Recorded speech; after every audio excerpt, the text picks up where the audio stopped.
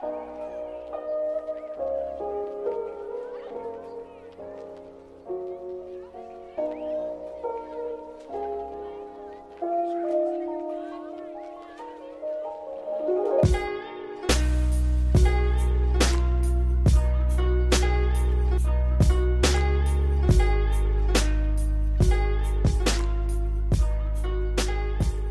morning, good afternoon, good evening.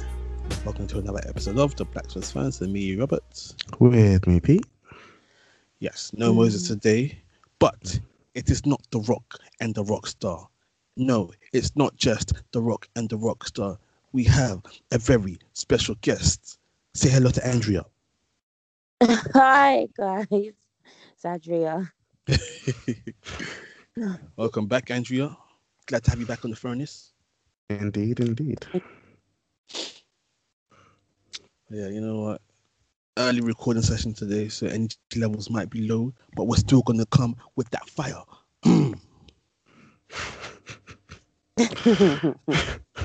At least A for effort there, I guess. Yes. Who's going to be in the hot seat today? Who wants to be in the hot seat? Who's ready for the flames? The both of you are always. Sorry? The both of you are always ready for the hot seat, I feel. Okay, then you be in the hot seat then.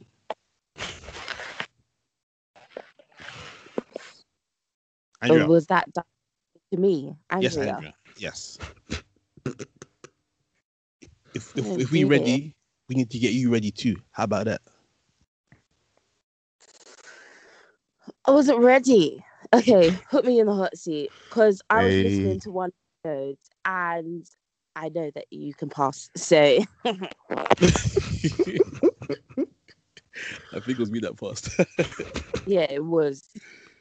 All right. Okay. I've got a question for you, Drea. Denzel Washington once said, "If you watch the news, you'll be misinformed. If you don't watch the news, you'll be uninformed."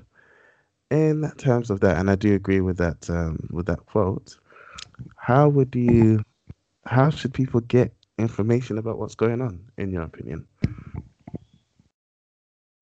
I think watch the news, but then watch different kinds of news and then interpret it and discuss it. I think that's the way you can be best informed, because like there's misinformed, uninformed, but then you can be best informed when you spread out where you get the news from. Okay. And interpret it. And follow-up question, is it necessary for a Christian to be best informed if this world is just passing and all things are temporary until Christ comes? I think so, but then it shouldn't be something that leads our life more than scripture. It should just be something that we check to be like, okay, yeah, that's happening in scripture. So it goes side by side. I don't think it's the thing that directs our life. But if we absolutely do not watch the news, we won't be able to see the prophecies that are coming to pass, except through what people send in WhatsApp messages and YouTube. Shout out to YouTube. We know some of those WhatsApp messages can be interesting. Honestly, everyone's a prophet, But yeah, I think Christians watch the news. I don't think they should be obsessive about it, but they should watch just enough, but more Bible and more prayer. Yeah, again, I'm happy with that. Yeah, I think it's a similar situation that caused Jesus to grieve over Israel when they couldn't recognize what was happening. And it's not the same thing because, they didn't have the news per se, but they should have been aware of what's going on and see how Christ fulfilled all of the prophecies that they had been promised. And so in similar fashion, we are to watch and be diligent. If Christ is to come like a thief, it's only those that are watching that will catch him, for turn of phrase. So, yeah, no, Mm, I agree. I agree. I'm happy with that. good. Cool. All right. My question for you, Andrea. Uh, I'm scared. no, it's just a little morality question, a little bit. So I think we were discussing this a tiny bit yesterday, Mm. but w- why was Elisha justified in killing those children with the bear? And how do you know? And like when something like that happens, how can we know whether it is a abuse of the power God has given us, or if we're free to just do what we want with the power? Because like I remember when the disciples were ready to rain down fire um on the people, and Jesus was like, chill, chill, chill. Mm. Mhm. I don't know if it was like an abuse of power. I feel like I need to refresh um my memory of that story. But So the so children were so disrespect. the children were like laughing at him, calling him bold and stuff. Mm. And he said, "Yo, Bez, it's time to ride out." And Oh, then so did he call for the bears to go yes, for the children? yes, Oh, so it wasn't a thing where the Lord was like, "Oh, you're disrespecting my servant. Bears, go for him. no, Go no, no, for no, no, them." no. He called the Bez. Okay, I think he used his authority. It wasn't an instruction from God. Okay, Yeah, so I think lots of people were just using their authority then. Whether it's but then, right or wrong, wouldn't do it today.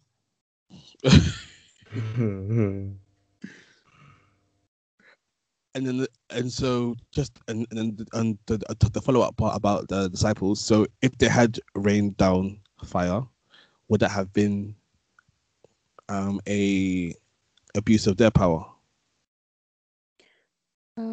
Oh, when Jesus was being taken. What was it when you? No, I think there were some people in the village who were being like disrespectful, and they were like, "Oh, we should rain down fire on these people." Hmm, Do you remember that? no. I think, Uh, especially if we're talking New Testament, I don't think that would have been a loving thing to do. I'm sure they would have loved to do it. I mean, who wouldn't?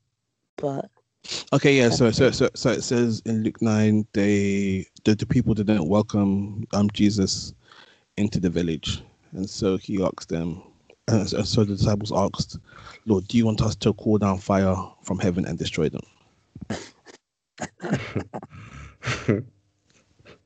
whoa, Jesus had fans. I'm joking. Um, I mean, if Jesus said yes, then would it have been just? I guess so, because Jesus is just. Mm. Cool. But yeah, I don't really know. I don't know. That's fair. That's fair.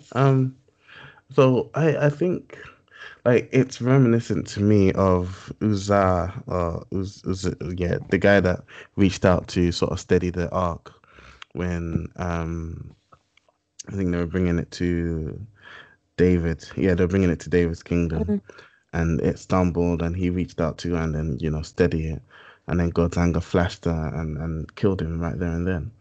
In that, God's holy anointed is not to be like disrespected, and I think there's those elements of the Lamb of God and God being kind and just and loving, but then there's also those elements of God being a fearful God, and a God that created the universe, a God that's all powerful, and a God that should be treated as such. So when you look at Elisha and they're mocking him, having taken on the mantle of Elijah and double fold, if you will, it's almost like for that to go Unchecked. unaddressed, yeah, is almost like it's not in security of the power or the position, but I think it rather just goes to show you don't mess around with God's people. There's also interpretations of that suggest it wasn't little children because of the words used, the original words used, and that it could be a reference to immature men, Mm, mm, or not men, but immature people, mm, um, mocking him in similar fashion, and also maybe to some extent threatening violence against him. So there's all that to also consider. But I think the reason it differs from the the disciples calling down fire was that was the whole point of Christ's ministry, was to be the sacrificial lamb taking away the people's sin. And so then to punish them for their sin is almost defeating the purpose of or for mm, why he came. And so I think that's the main difference. Back then, they had to do the lamb, they had to do the sacrifice to point to Christ. And so when they are not doing that, then they are like, okay, we'll take our sin upon our own heads. And bears came to do that for them. But in Christ, he was a sacrificial lamb. And so it's like, well, no, well, let's not call fire down on them, because fire is going to come down on me so that they can be free. mm. It's good. Cool. Mm. Jolly good. Jolly good. Jolly good. All Well right. done, JR. Well done. Yeah, Yeah, just yeah, fam, you did all right. before 7 o'clock in the morning in the hot seat. Yeah, That's- that's impressive. It's a good way to start the day. Oh dear. Okay. So today I wanted to talk about. I feel like I've been talking about this forever. That's but like off camera, never on camera. Nepotism, and is it really as bad as people say it is? Um, I was having a conversation with a work colleague a couple of weeks back actually, and we were talking about how in like white cultures or like Asian cultures, like Jewish cultures, it's just a thing to be able to like put your friends and family on, Mm, and and that's how you're able to keep the wealth in your community. You mm, know, if you have if you have an opportunity, you can like give it out to your friend or your son or your daughter or whatever, mm, um, because you you did the hard work and now you want them to reap the fruit of that. Uh, but it seems like in like lower class societies, it's almost seen as like a bad thing, and like if you don't work and like graft from like the very bottom, then it's seen as like you'd be spoiled if something was just handed to you that you've already um created. mm, So like I just wanted to talk about that idea about wanting to create a legacy to pass down to your children and stuff, but also mm, wanting them to understand the value of hard work and grafting. mm. It's interesting because you mentioned like Asian cultures and Jewish cultures, and despite they're putting one another on, like if you have an Asian KFC manager, before long everyone working in there is get Asian. Like, I'm not even being racist. I've It's just true. noticed that. I've It's just true. noticed And Subway that. too, and Boots. Subway too. But actually, what I notice is in those cultures, hard work is very much a part of their culture as well. And so Mm, you end up bringing in your own, but they also end up being very hardworking.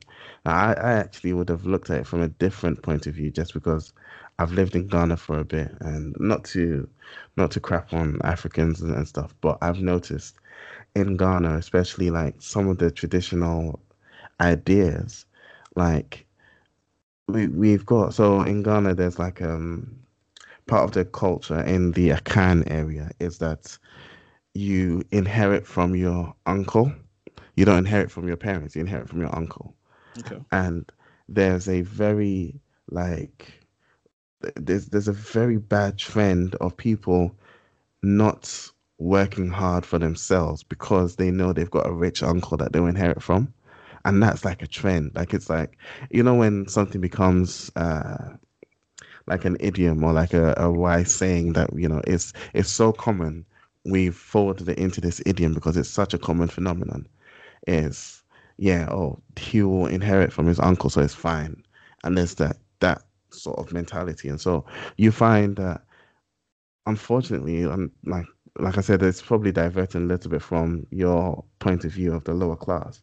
But what I've noticed in African sort of circles, in Ghanaian circles at the very least, where I lived, is people that come through that end up being entitled and lazy, Mm, and mm, they feel like they're just going to, because there's that traditional thing, they're just going to inherit riches from their uncle.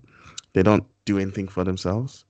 Whereas I don't see that same mentality in those other cultures. So I think it's more cultural than anything. And hopefully, at least from that point of view, in the African sort of space, we're getting to a better place where we're recognizing the value of putting our own people on to keep the wealth in our own community, to keep the wealth in, to benefiting us before it sort of leaves and stuff like that.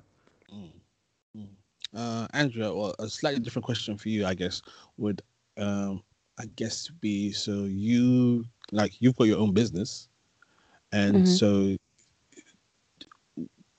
would you feel a way about people that putting you on because they know you, or are you just happy to have the work knowing that you'd be sick at the job that you're doing?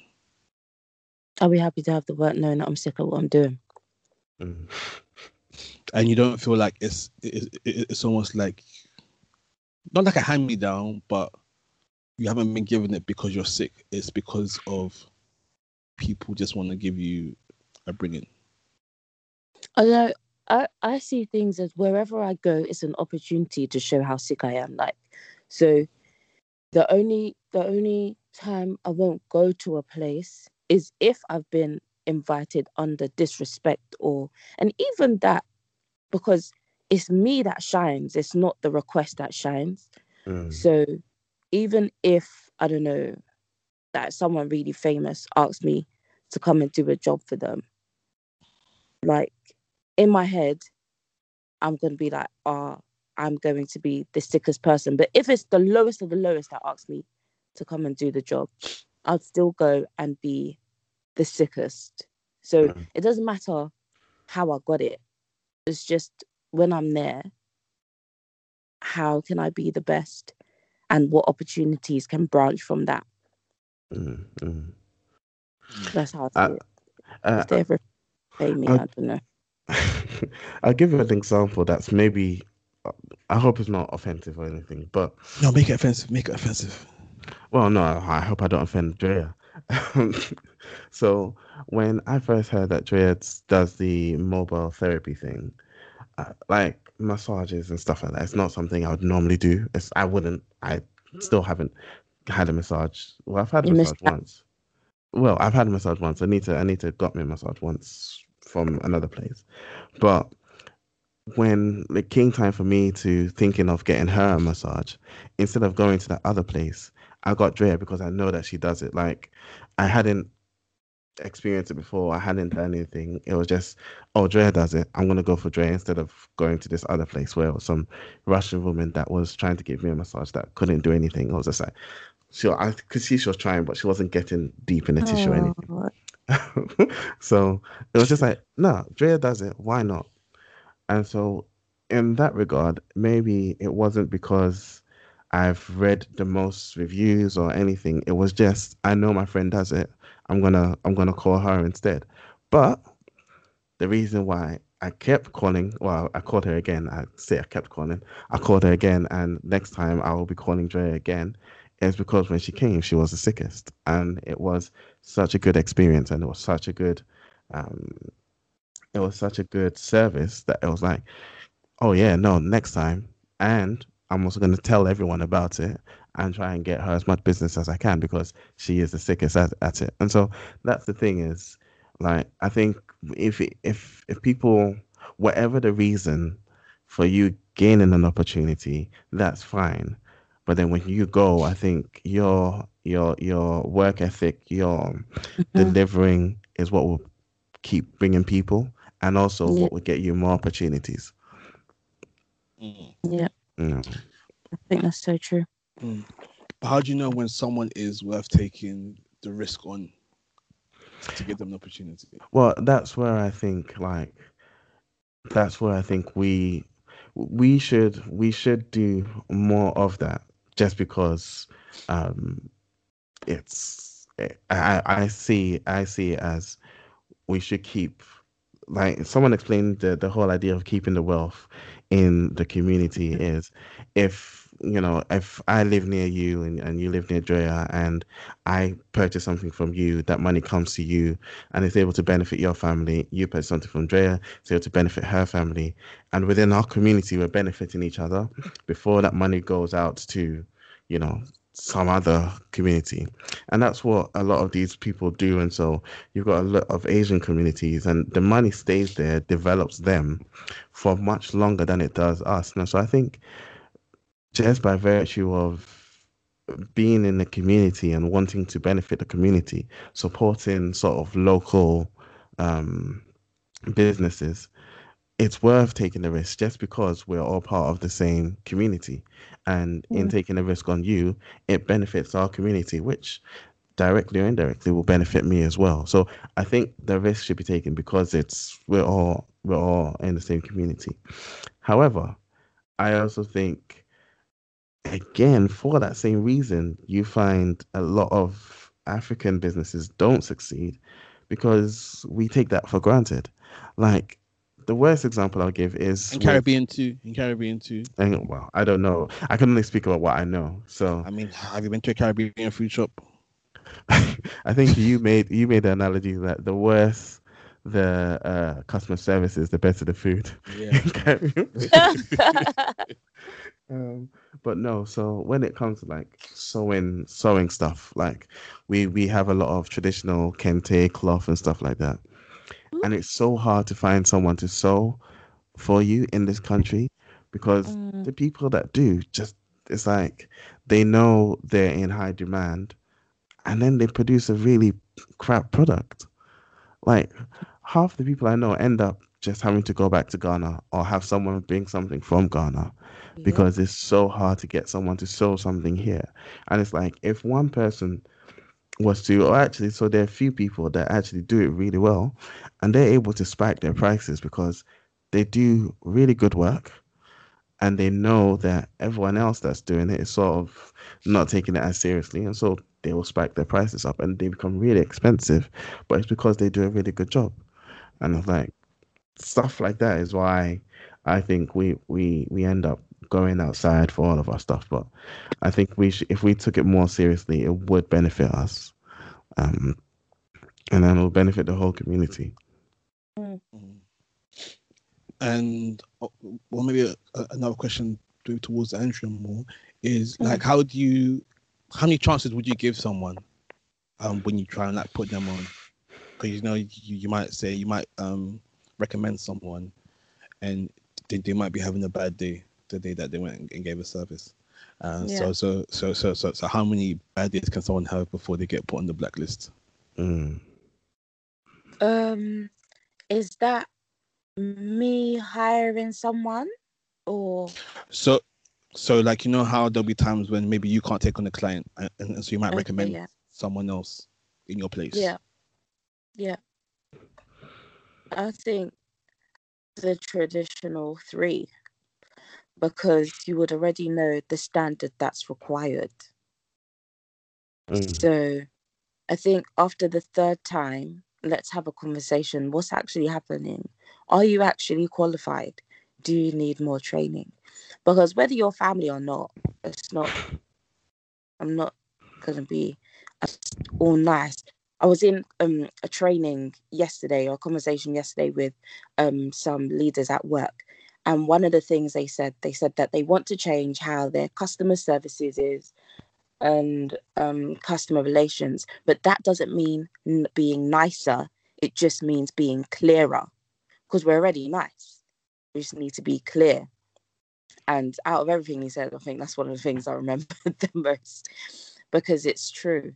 So I think even, yeah, being very clear what the standard is. And after the third time, be like, yo, what is actually happening? And I may give them another chance after that, because maybe they're learning, maybe they're new into the field, but I may try and ensure that I'm going with them the next booking, because you can't spell the name of this, please. Yeah.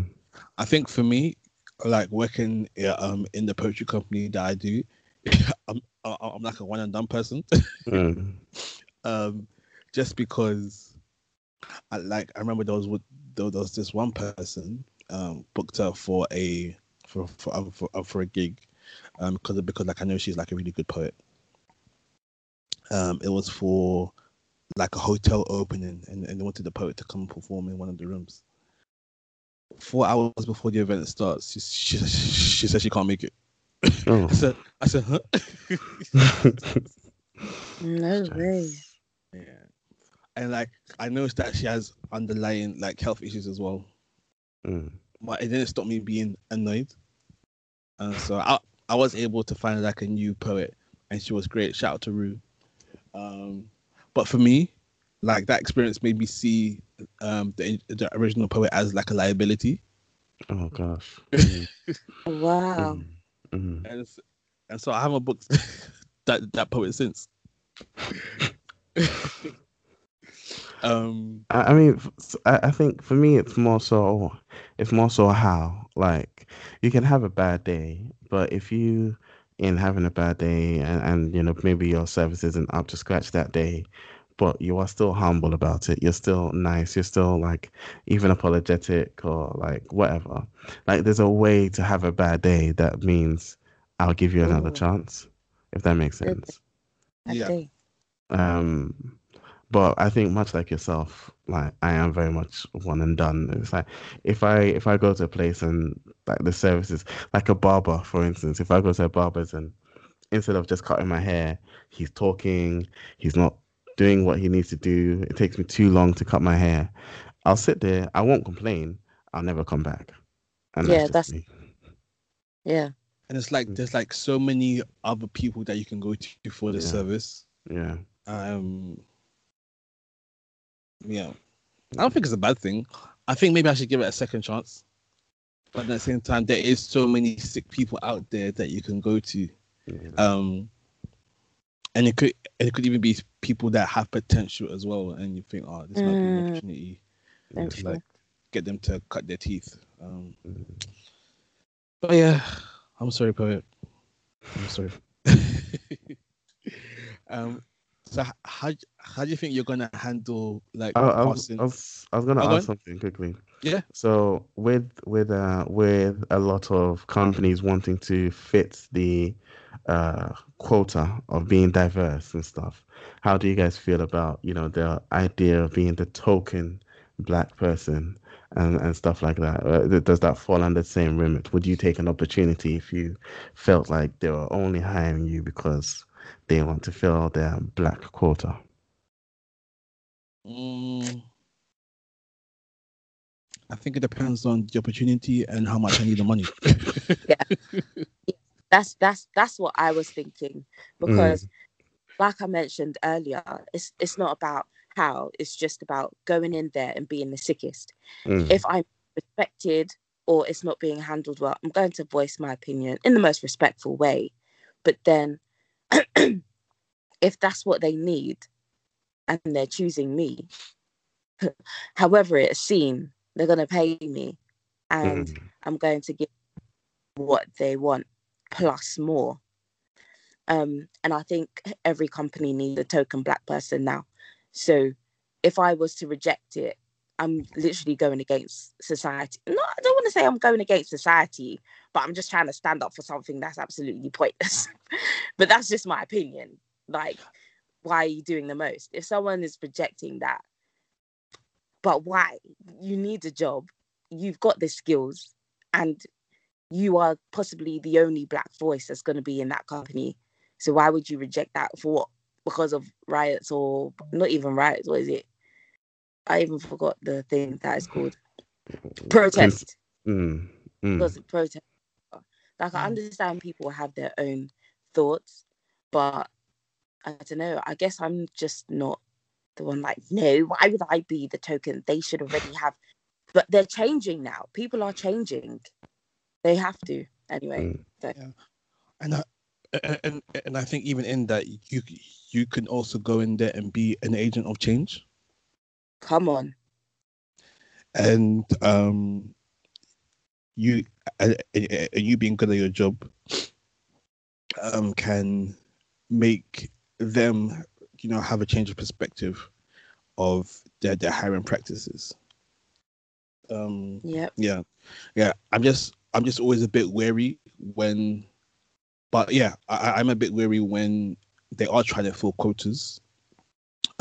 Because I remember there was this one time some people were trying to recruit for a position. So I won't say the company. Um, so they had done everything like anonymously, but like kept a note of the people's races who were applying, and they'd seen that maybe they were getting too many white applicants coming through. Then then they would like. So like it was I think they did like a scoring system. And so it was like out of 20, they like took everyone who'd gotten like 16 and above. And so they're going through the interview process, picked the artist that they wanted, only to find out, right, it's looking a bit Caucasian out in here. And so they went back and looked at people who had just missed the cutoff mark, who were also black. So they were black, but just missed out um the cutoff for black being selected.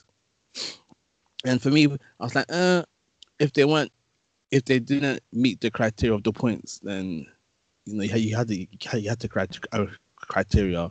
Why are you now moving the goalposts?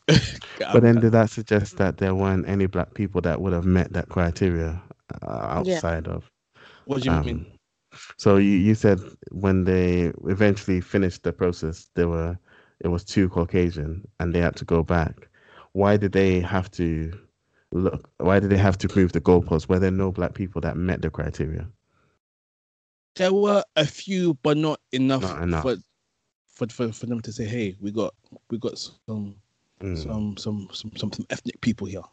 mm, mm, And then my thing is like when you do that, you you let people in who weren't as good. There's also the chance that because they're not as good, they then become a bad representation of what that Mm. the ethnic group can be or can do. mm, mm. Yeah, because they weren't let in completely on merit. There are other factors to consider, though, and I don't know the intricacies of this example that you gave. However, like there could also be argument for, the opportunities that people have had that have allowed them to hit that mark. For instance, like going to an Ivy League school or something like that. Those things are, at least historically, accessible to a certain group of people, to a certain class of people, and so where maybe those things are being considered as the mark.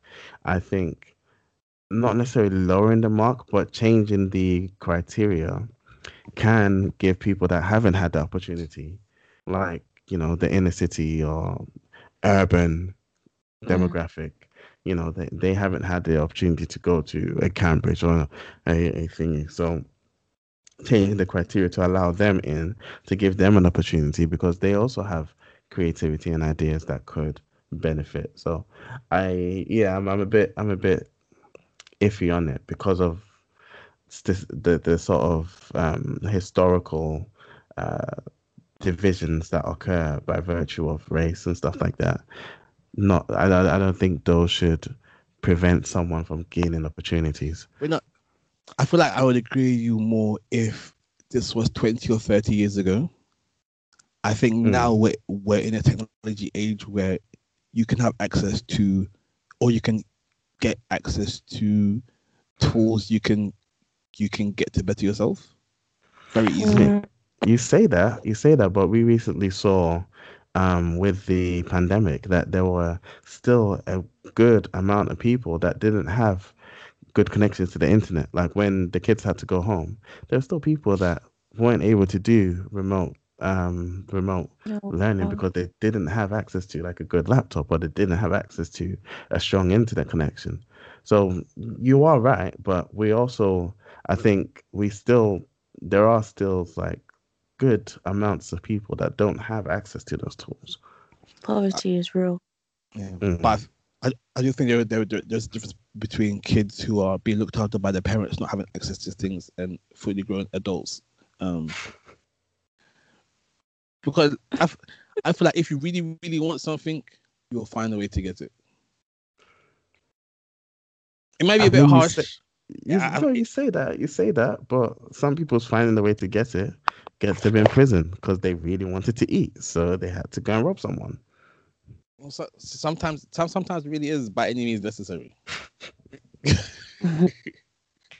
Well, honestly, Mm. Mm. um, yeah, and you know what? If it means you had to steal, go and steal. If it means you can feed your family, you know. If you're going But to, not still from you.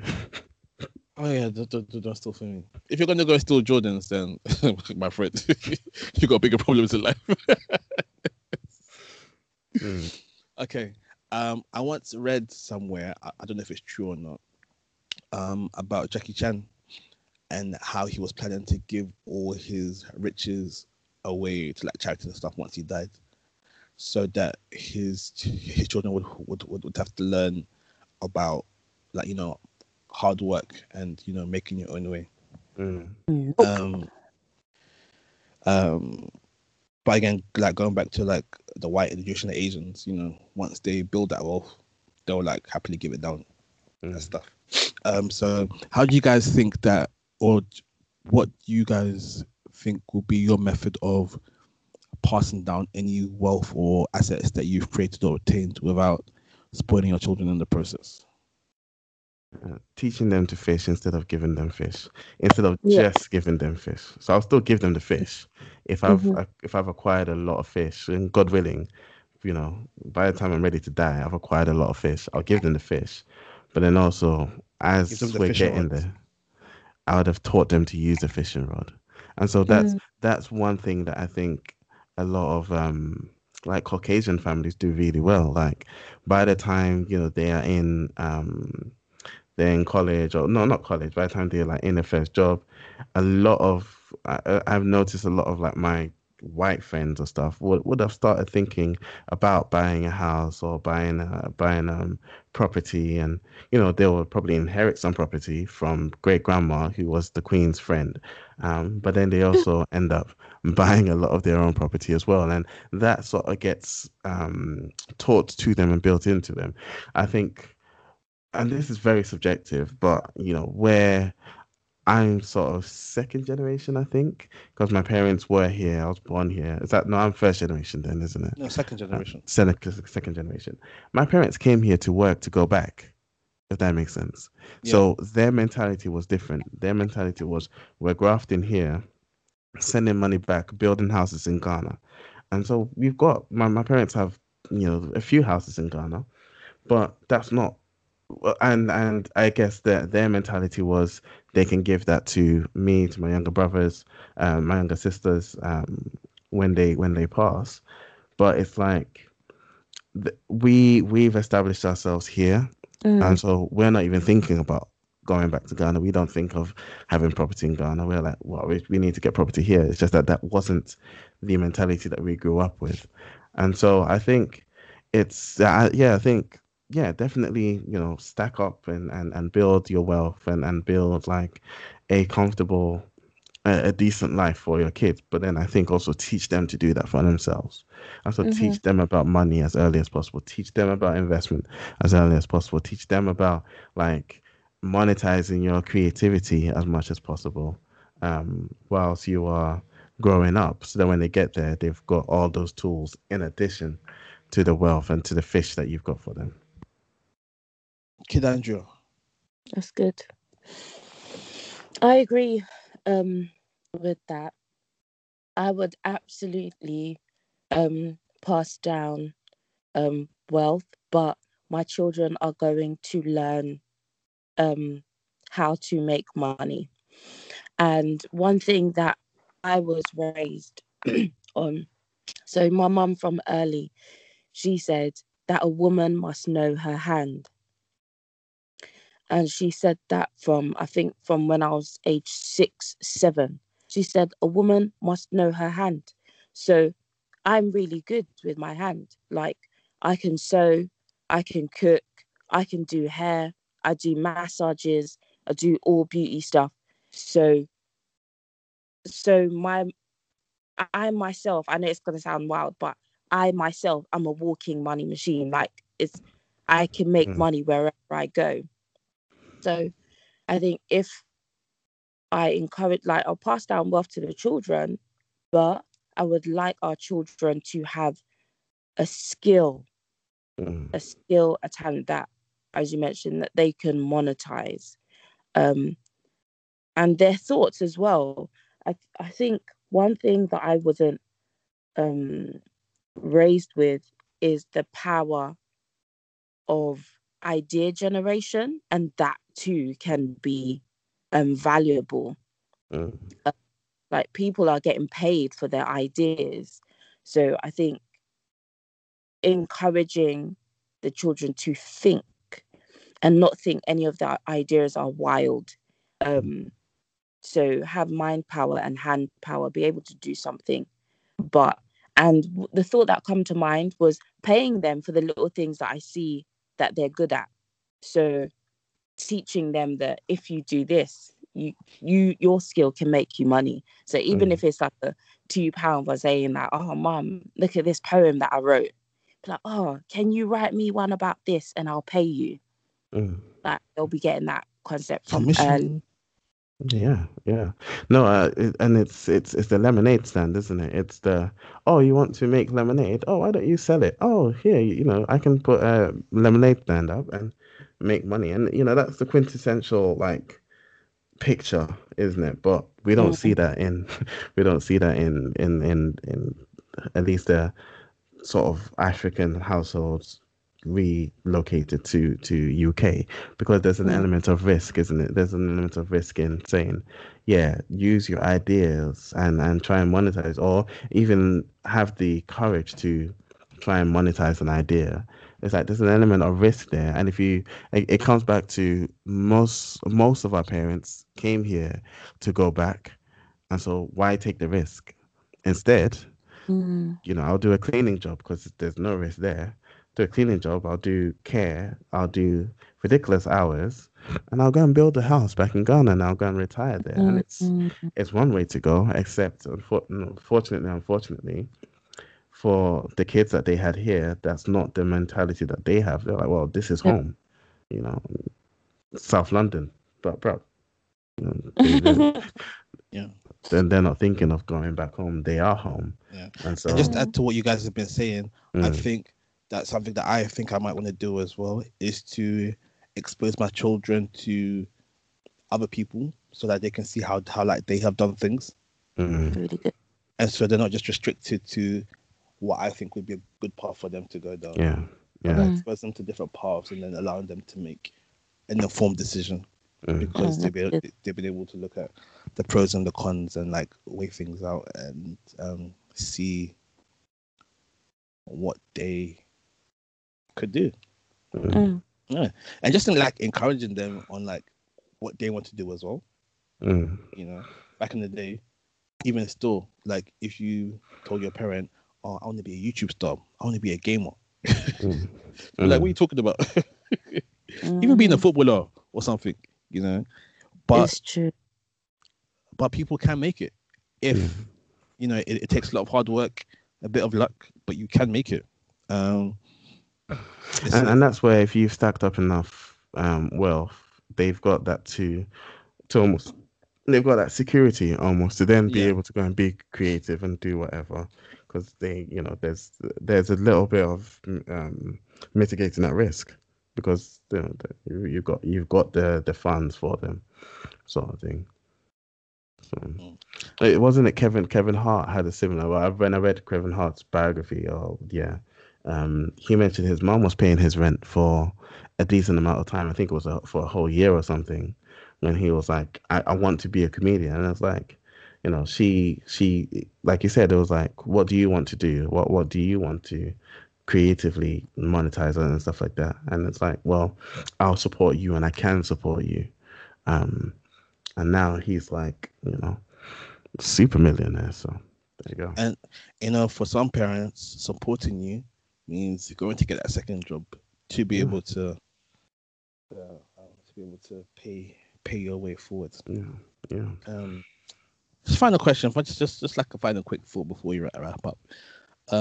So if we're talking about this idea of like building off the back of what the people before us have done, Mm. um, why isn't the church as better than what came before it in terms of teaching, in terms of like people's ability to know how to study the word and stuff? Oh, I will push back hard on that. I Okay. think we Mm. are. And I think biblically so, because I think the Bible says in, I can't remember where, and I really should find it, but in the last days knowledge shall increase. And so Mm-hmm. you're having people have much Daniel. clearer, is it Daniel? Yeah. You're having people have much clearer revelation of what the Bible is saying, and using technology to look at the original words. I mean, we just talked about Elisha and how it might not actually be young children by virtue of the Hebrew words that were used, and understanding that despite the Bible being an ancient text that by God's power is relevant today, it is still an ancient text. And so we're able to read it in ancient context. I think we are much better at, or we are much better positioned at like studying and teaching and diving into His Word. Um, but I guess maybe the counter is the devil's also had this time to improve his distractions and Mm. his false teachings, and so there's he's improved in that respect as well. So when I talk improve, I think I talk more of, so if you were to compare church as it was today to maybe, let's say, the original church in Acts, would you say that we have a better grounding in the word and biblical stuff than they do? Okay. Andrew, feel free to jump into. Yeah. I'm just thinking. Um. Okay. So when the church started in the book of Acts, it just started, and anything that is new is going to be following the way that they're told, the newness and the excitement. And I say that not to say that that's not still happening today. I think churches, the denominations and everything, they've all branched out. It's all become different. Everyone's doing things in different ways.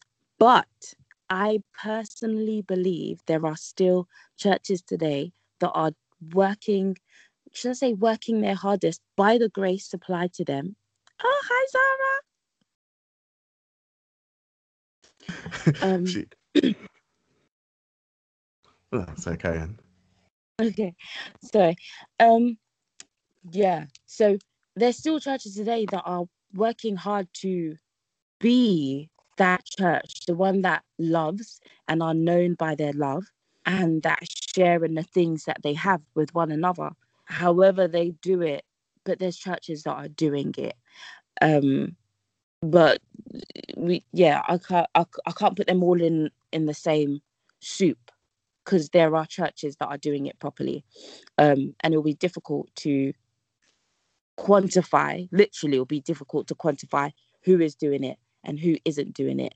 But I am sure, because the Bible is still available to us, that is still happening. um yeah. Is it better?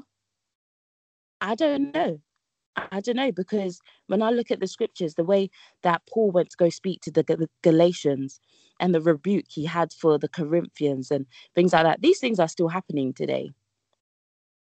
Um, Mm. yeah. So I don't think. I think it's just different. And Yeah. considering we're close to the end time, lawlessness is abounding. Lots of false prophets are about, but people are still doing church right. People are doing church wrong, but Mm. Yeah, I think I completely agree with that. It's different. It's very different. Like, not only is it different from just a technological point of view, but also like just globally. You know, the early church were literally the churches in various locations, um, but now we're an international body. We're all over the globe, and so yeah, things are different. And I think Drea put it perfectly. There are people doing church right, but I think it's just different. Yeah. All right, and we cool. hear more ones. Like we hear more about the bad ones. That's what we hear more. So it just may seem like there's more bad or there's more of an incorrect execution of church. But I believe, because what is it in Ecclesiastes, is that there is nothing new under the sun. So it's still being done right. We just don't hear of it enough. Jolly good. I think that'll be a nice place to round up. Thank you, guys. Thank you, Yeah, Andrew, for coming down. I have a quick question for Peter before we round up. Let's go. I was very curious to know what drew you to reading Kevin Hart's autobiography or whatever it was.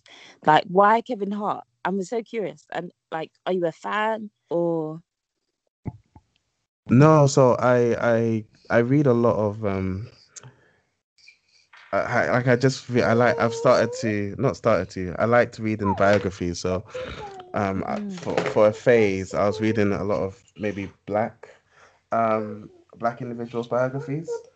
So Kevin Hart, Tiffany Haddish, Barack Obama's, read a few of those. Well, I don't know if Barack Obama's one is a biography, but yeah, like it was just a matter of wanting to just see people's stories and see how they sort of got where they are. So good. Yeah. Okay.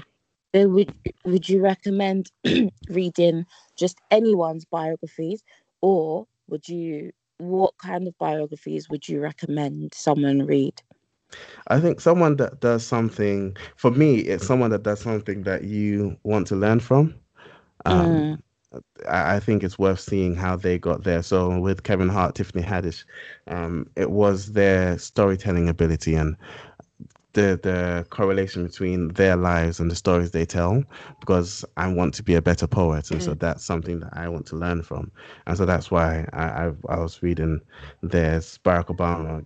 I don't want to be president, but I want to be the kind of guy that mhm. could be president, sort of thing. Yeah. So yeah, that's why I read his. Um, but yeah, I think people that have something you want to learn from, I think they make a good read. That's good. Thanks for Yeah. that. Jolly good, jolly good. Thank you guys for partaking in this early morning conversation. Mm. Hookups, Yeah.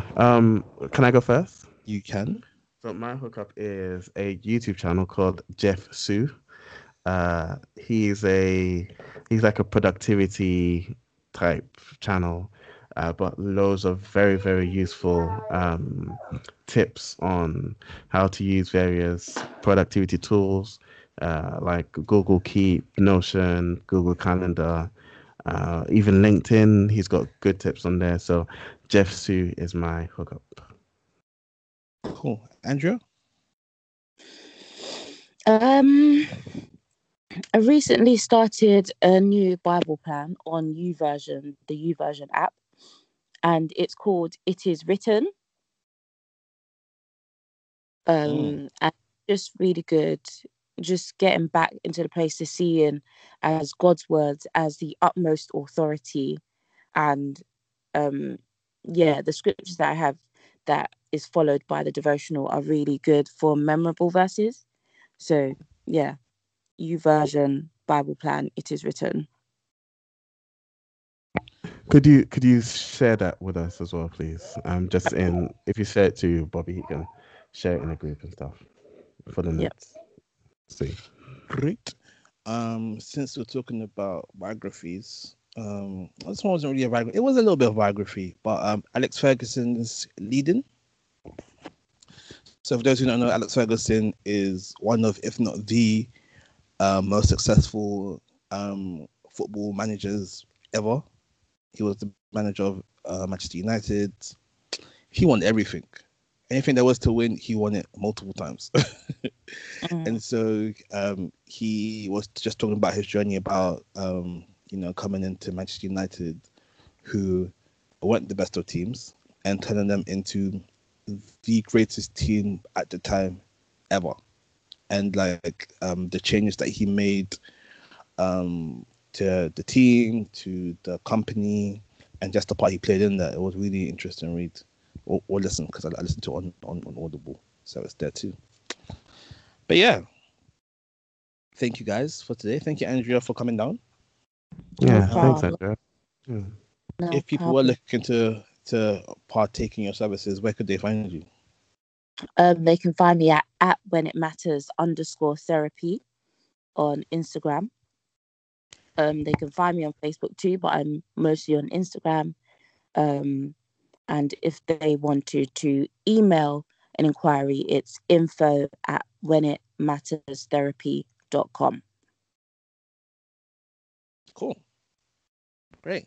Thank you very much for coming down and filling the space that Moses left, and filling it a lot better than he does. Much appreciated. Moses, you were missed. By who? I was gonna say, yeah. I don't know about that, but Let's not guess him. Not that he's going to listen to this anyway, but let's round up. Shout out to Reed for the intro outro music, Calvin Turner for the Audrey amazing logo. You can find us at Twitter at Defenders UK. You can find us on Instagram at TBS Furnace. You can email us at tbsfurnace@mail.com. You can find us at soundcloud.com/Black's Furnace, no apostrophe, on all good podcast websites, apps, including Spotify, iTunes, them things there. Black's Furnace with an apostrophe. And that's it. Andrea, once again, thank you for coming down. Yeah, no problem. It's really great listening to you guys as well. Great. wow, thank you. What's been your favorite episode listening to so far? Do you know what? I am torn between. So I listened to For the Culture, but there's a recent one that I listened to. Let me actually remind myself of the title. And I thought, wow, okay. But whenever I wanted to ask, is it? Yeah, I think it was Wholly Unjust. Mm. Yeah, I think the Wholly Unjust one, that was pepperish. I'm not even gonna lie. But yeah, For the Culture. And you. So we're gonna go, and we can get into it. So this is the Blacksmith's Furnace signing out. Blow.